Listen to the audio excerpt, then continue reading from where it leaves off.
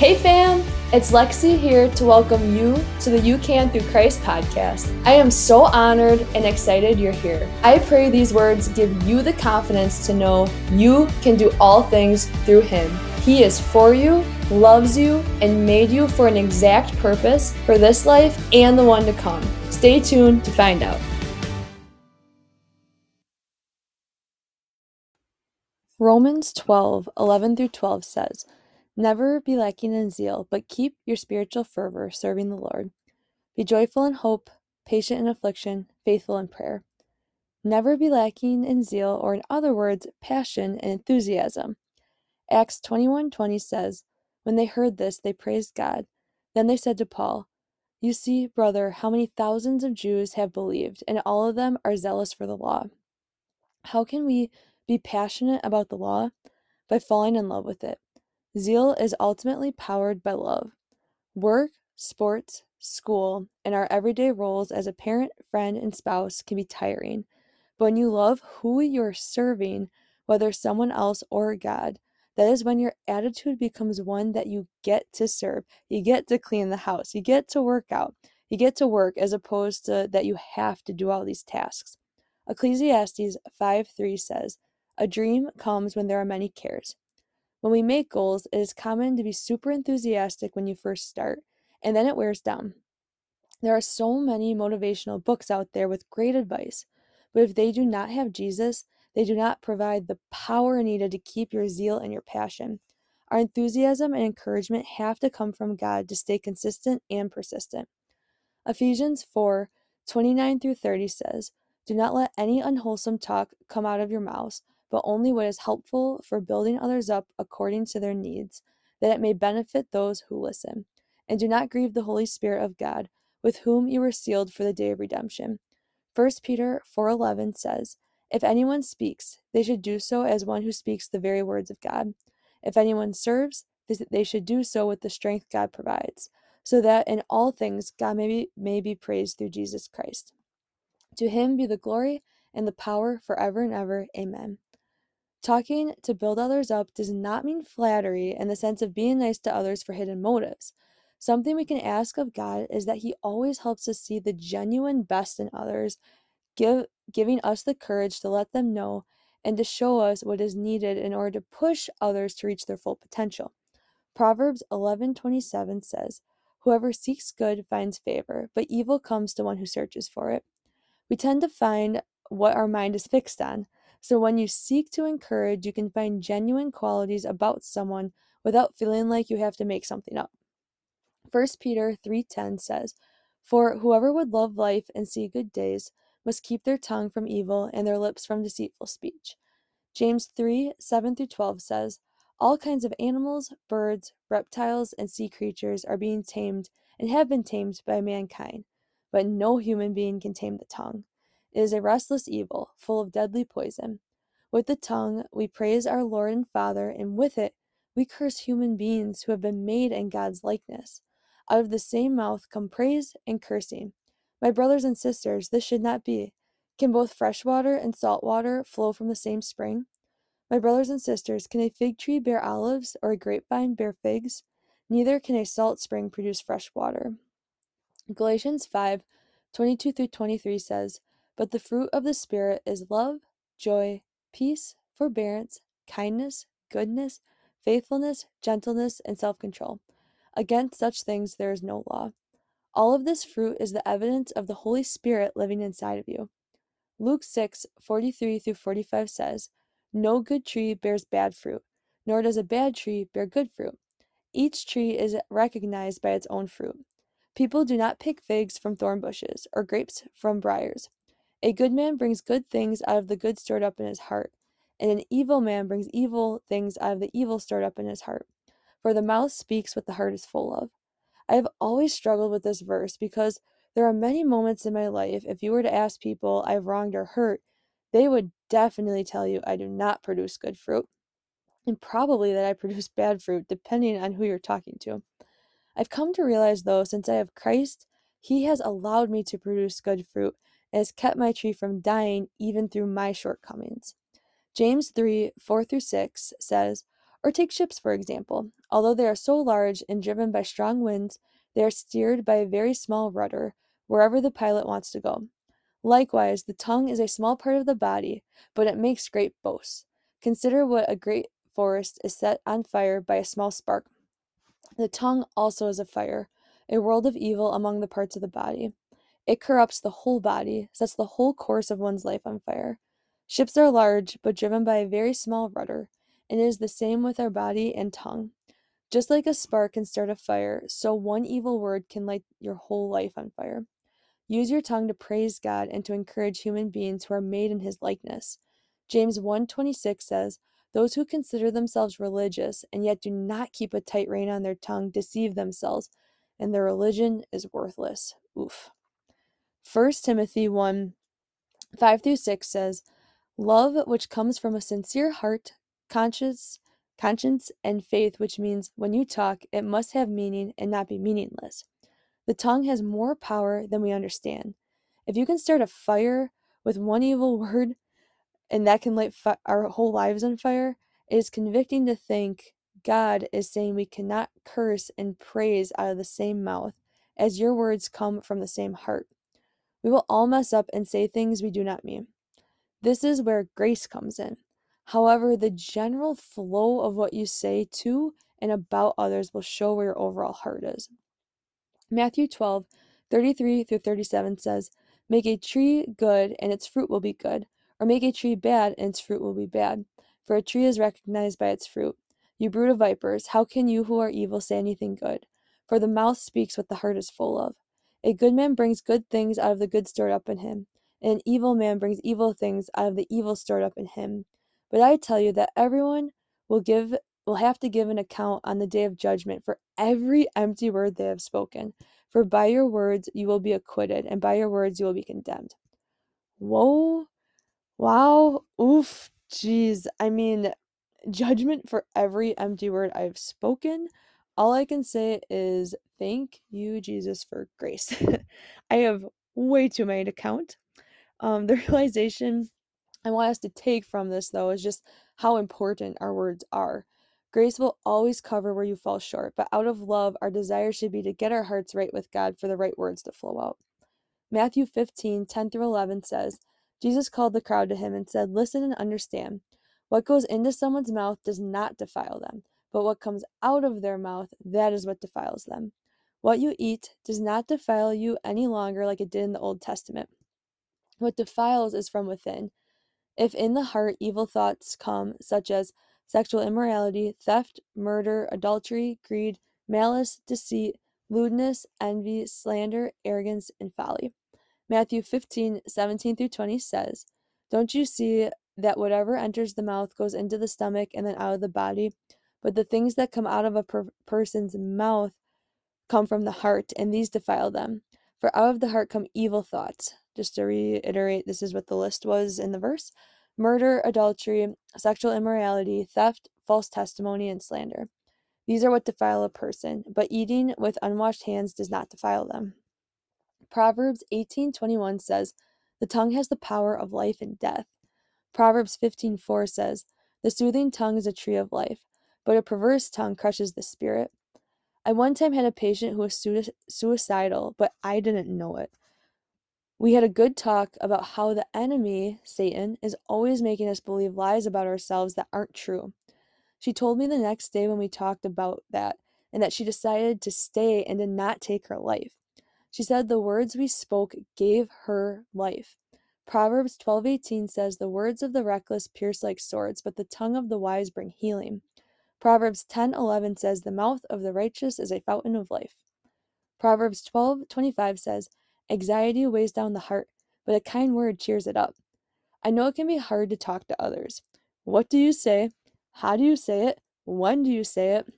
The best thing to always do is to ask who knows them best. Our sovereign Lord has given us a well-instructed words to know what to say to those who need it most. Isaiah 50:4 says, "The sovereign Lord has given me a well-instructed tongue, to know the word that sustains the weary. He wakens me morning by morning, wakens my ear to listen like one being instructed." God is in the most mundane tasks in our lives, just as much as He's in the miracles. We cannot even begin to comprehend how much God is involved in each of our lives. Ecclesiastes 9:1 says, "So I reflected on all this and concluded that the righteous and the wise and what they do are in God's hands." Many times as people, we want to be shown in order to trust or in order to find motivation. We often put in what we need to just getting by day to day.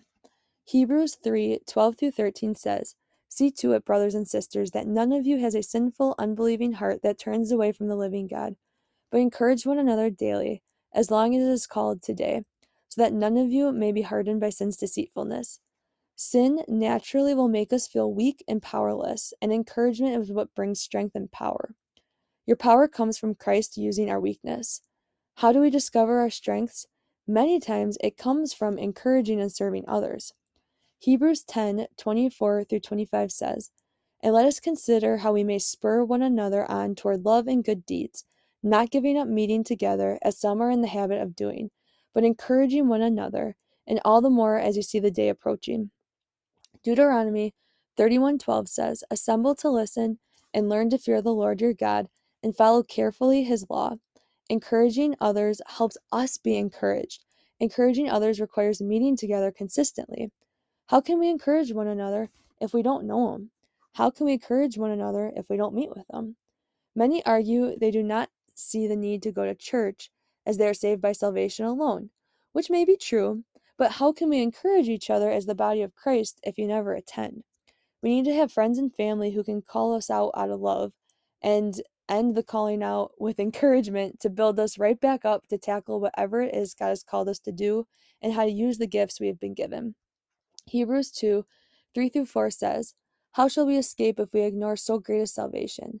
This salvation, which was first announced by the Lord, was confirmed to us by those who heard Him. God also testified to it by signs, wonders, and various miracles, and by gifts of the Holy Spirit distributed according to His will." God promises we will reap a harvest if we have endurance, energy, and don't give up.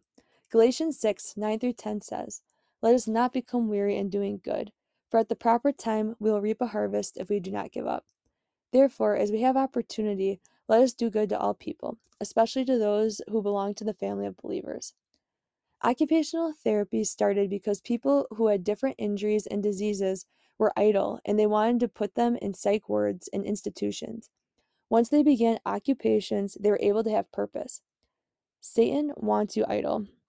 1 Timothy 5:24 through 25 says, "The sins of some are obvious, reaching the place of judgment ahead of them. The sins of others trail behind them. In the same way, good deeds are obvious, and even those that are not obvious cannot remain hidden forever." We can become idle when we make anything the focus of our life other than God. This can be family, friends, sports, our pets, hobbies, and our job. Is there anything wrong with these? Absolutely not. Only if they become our idol. If we are not constantly renewing our minds and working toward getting closer to Jesus, naturally this broken world is going to pull us away from Him. Many people do not mean to slip away from their faith, but if we are not consistently putting the effort in, it is really easy to let our minds drift. This is not a works mentality in the sense that you can lose your salvation, not at all. We are saved by grace alone, through faith, for what Jesus did for us at the cross. I fully believe if you abide in Christ, you are fully in Him. However, God does command the renewal of our minds consistently. Ask God to help you see yourself and others the way He sees you. Renew your mind by looking for Jesus in your everyday life. Worry leads us to sin. Look for God everywhere to renew your mind. 2 Timothy 1:9 through 10 says, "He has saved us and called us to a holy life, not because of anything we have done, but because of His own purpose and grace. This grace was given us in Christ Jesus before the beginning of time, but it has now been revealed through the appearing of our Savior, Christ Jesus, who has destroyed death and brought life and immortality to light through the gospel." He calls us to do our best to lead a holy life out of love, but the pressure is off because even when, not if we mess up, His grace already covers us. James 2:14 through 17 says, "What good is it, my brothers and sisters, if someone claims to have faith but has no deeds? Can such faith save them? Suppose a brother or a sister is without clothes and daily food. If one of you says to them, 'Go in peace, keep warm and well fed,' but does nothing about their physical needs, what good is it? In the same way, faith by itself, if it is not accompanied by action, is dead. Let me reiterate, your works do not save you, but James is making a point that when your faith is genuine, your works will come out of your love for Jesus. James 2:20-24 says, "You foolish person, do you want evidence that faith without deeds is useless? Was not our father Abraham considered righteous for what he did when he offered his son Isaac on the altar? You see that his faith and his actions were working together, and his faith was made complete by what he did. And the scripture was fulfilled that says, Abraham believed God, and it was credited to him as righteousness, and he was called God's friend. You see that a person is considered righteous by what they do and not by faith alone. This is proof that it has always been by faith we are saved and made righteous. This clears up the question people have about how people in the Old Testament got to heaven. Still by faith in God and his Son to come. James 2:26 says, "As the body without the spirit is dead, so faith without deeds is dead." Our faith and actions work together. The works do not accomplish the faith, but the works are produced from the faith. Deuteronomy 23:5 says, God turns curses into blessings. God did not listen to Balaam and turned the curse into a blessing because he loves you. Ezekiel 36:36 says, I, the Lord, have rebuilt what was destroyed and have replanted what was desolate. I, the Lord, have spoken and will do it. How we can stay enthusiastic, passionate, and encouraging others is not pretending everything's okay. It comes from having confidence God can take the curses, the wrongs, and the desolate lands in our lives and make them for good. Isaiah 58:11 says, The Lord will guide you always. He will satisfy your needs in a sun-scorched land and will strengthen your frame. You will be like a well-watered garden, like a spring whose waters never fail. Deuteronomy 28:10-12 says, Then all the peoples of the earth will see that you are called by the name of the Lord, and they will fear you. The Lord will grant you abundant prosperity in the fruit of your womb, the young of your livestock, and the crops of your ground, in the land he swore to your ancestors to give you. The Lord will open the heavens, the storehouse of his bounty, to send rain on your land in season, and to bless all the work of your hands. You will lend to many nations, but will borrow from none. God desires to bless the work of your hands and the passion you put into your life. 2 Chronicles 15:7 says, But as for you, be strong and do not give up, for your work will be rewarded. God promises if we do what he commands us, walking in obedience, he will be with us, just like he was with David. 1 Samuel 18:14 says, David and Hezekiah had great success because the Lord was with them. Psalm 148, 1-14 says, Praise God in the heavens, praise him all his heavenly hosts and angels. Praise him all creation, including the stars, the mountains, the animals, kings, princes, and all nations, young and old, men and women, for we were all made at his command. At this command, praise him forever, as his decree will never pass away. His name alone is exalted. He raised up a horn for his people, the praise of his faithful servants, people close to his heart. Praise the Lord. Proverbs 27:21 says, But people are tested by their praise. It is hard to be passionate, persevere, and be enthusiastic when we are struggling in life. If our focus is on the cross, we will remain enthusiastic as we cannot help but praise.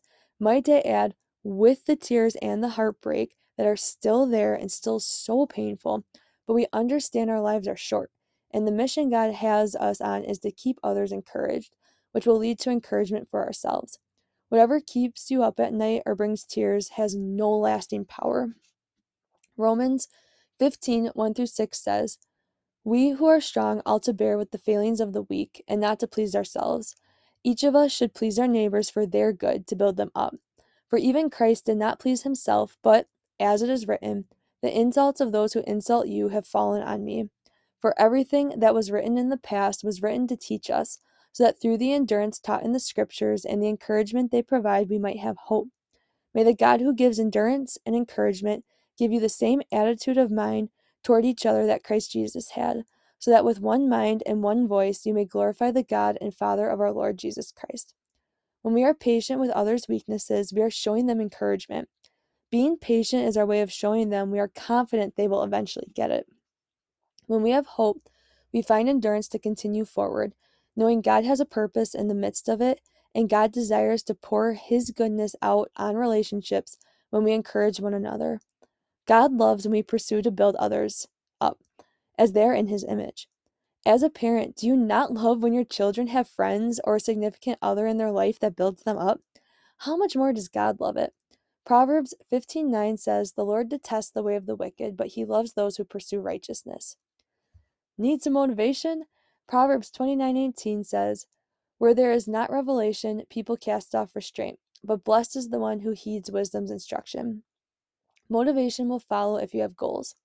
1 Corinthians 10:31 says, "So whether you eat or drink or whatever you do it all for the glory of God." I find myself the least bit motivated when I feel what I'm doing has no purpose. When we realize every single thing we do in life can and will bring God glory, you will notice you get more motivated to do something as simple as doing the dishes or working hard for that class that you could care less about in high school or college. 1 Corinthians 14:12 says, "To excel in your gifts from the Spirit to build up the church." You can find motivation realizing your efforts help others.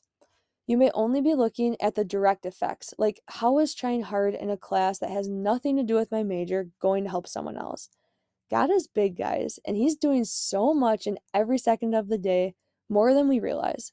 You never know how your gifts and efforts are going to benefit others and yourself. Your motivation can come realizing that everyday decision you make, the effort you put in, makes a difference since we serve an alive and active God. 2 Corinthians 9:2 says to be eager to help, and your enthusiasm will stir most to action, just like those in Corinth did for the Macedonians.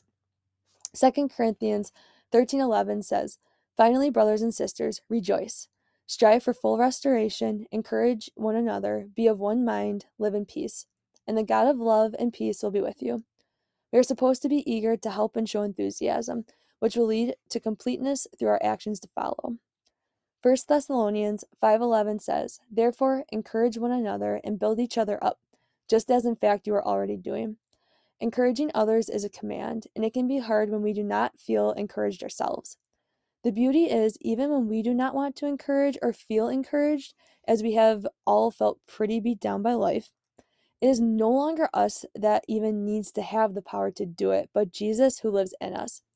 If we try to find it from only ourselves in situations in life, it will vary just as much as life varies. Galatians 2:20-21 says, "I have been crucified with Christ, and I no longer live, but Christ lives in me. The life I now live in the body, I live by faith in the Son of God, who loved me and gave Himself for me. I do not set aside the grace of God, for if righteousness could be gained through the law, Christ died for nothing." Colossians 1:27-29 says, "To them God has chosen to make known among the Gentiles the glorious riches of this mystery, which is Christ in you, the hope of glory. He is the one we proclaim, admonishing and teaching everyone with all wisdom, so that we may present everyone fully mature in Christ. To this end, I strenuously contend with all the energy Christ so powerfully works in me." Energy and enthusiasm are from Jesus, meaning they hold power. We were all created with different personalities, and by no means am I saying we all need to be spazzing out all the time, just that within each personality, you can tell when there is a sense of enthusiasm and passion in how you love.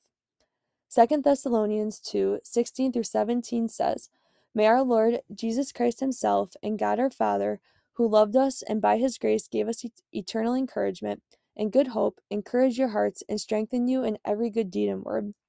Jesus provides us with all we need. Need more energy? It's yours. Colossians 2:2-5 says, "My goal is that they may be encouraged in heart and united in love, so that they may have the full riches of complete understanding, in order that they may know the mystery of God, namely Christ, in whom are hidden all the treasures of wisdom and knowledge." I tell you this so that no one may deceive you by fine-sounding arguments. Even though I'm absent from you in body, I'm present with you in spirit and delight to see how disciplined you are and how firm your faith in Christ is. Make your goal to encourage others in heart and unite them in love to complete their understanding of Jesus, in whom all treasures of wisdom and knowledge come. People will give you fine-sounding arguments, and you will not believe them as you stay disciplined and firm in the faith of Jesus. Titus 2:15 says, "These then are the things you should teach. Encourage and rebuke with all authority." How can encouragement go with rebuking? We can help others sharing advice in an encouraging way. When I encourage patients, I see objectively better measurements. As a therapist, when I correct a patient on an exercise they are doing wrong, I notice a difference if I am simply critiquing or say it in a way that even though they're performing it wrong right now, I know they'll be able to perform it with a more proper technique in the future, ultimately helping them recover quicker. The key to correction, whether as a parent, coach, mentor, supervisor, boss, teacher, friend, or in a relationship, is to correct with the offer to help guide and encourage through the correction. You might think if you do it too much, it may not seem genuine, but pray God helps you find ways in others' lives to encourage them and just not make it up. Whether they need more assertive encouragement to pick themselves up by the bootstraps, or more gentle encouragement if they have suffered a great loss. You will find the discernment if you ask for it. Revelation 3:15-16 says, "I know your deeds, that you are neither cold nor hot. I wish you were either one or the other. So because you are lukewarm, neither hot nor cold, I am about to spit you out of my mouth." It's easy to become lukewarm and get comfortable and just cruise along in life. God wants so much more for you. He wants you to be enthusiastic and passionate about Him, leading you to be about life, others, yourself, and experiences, which will naturally motivate you and lead you to encourage others. The choice is yours, and I hope you choose to let your heart catch the fire and get excited when Monday comes around. Regardless of what you do, if you have enthusiasm doing it, it will be purposefully pre-designed to be worth it.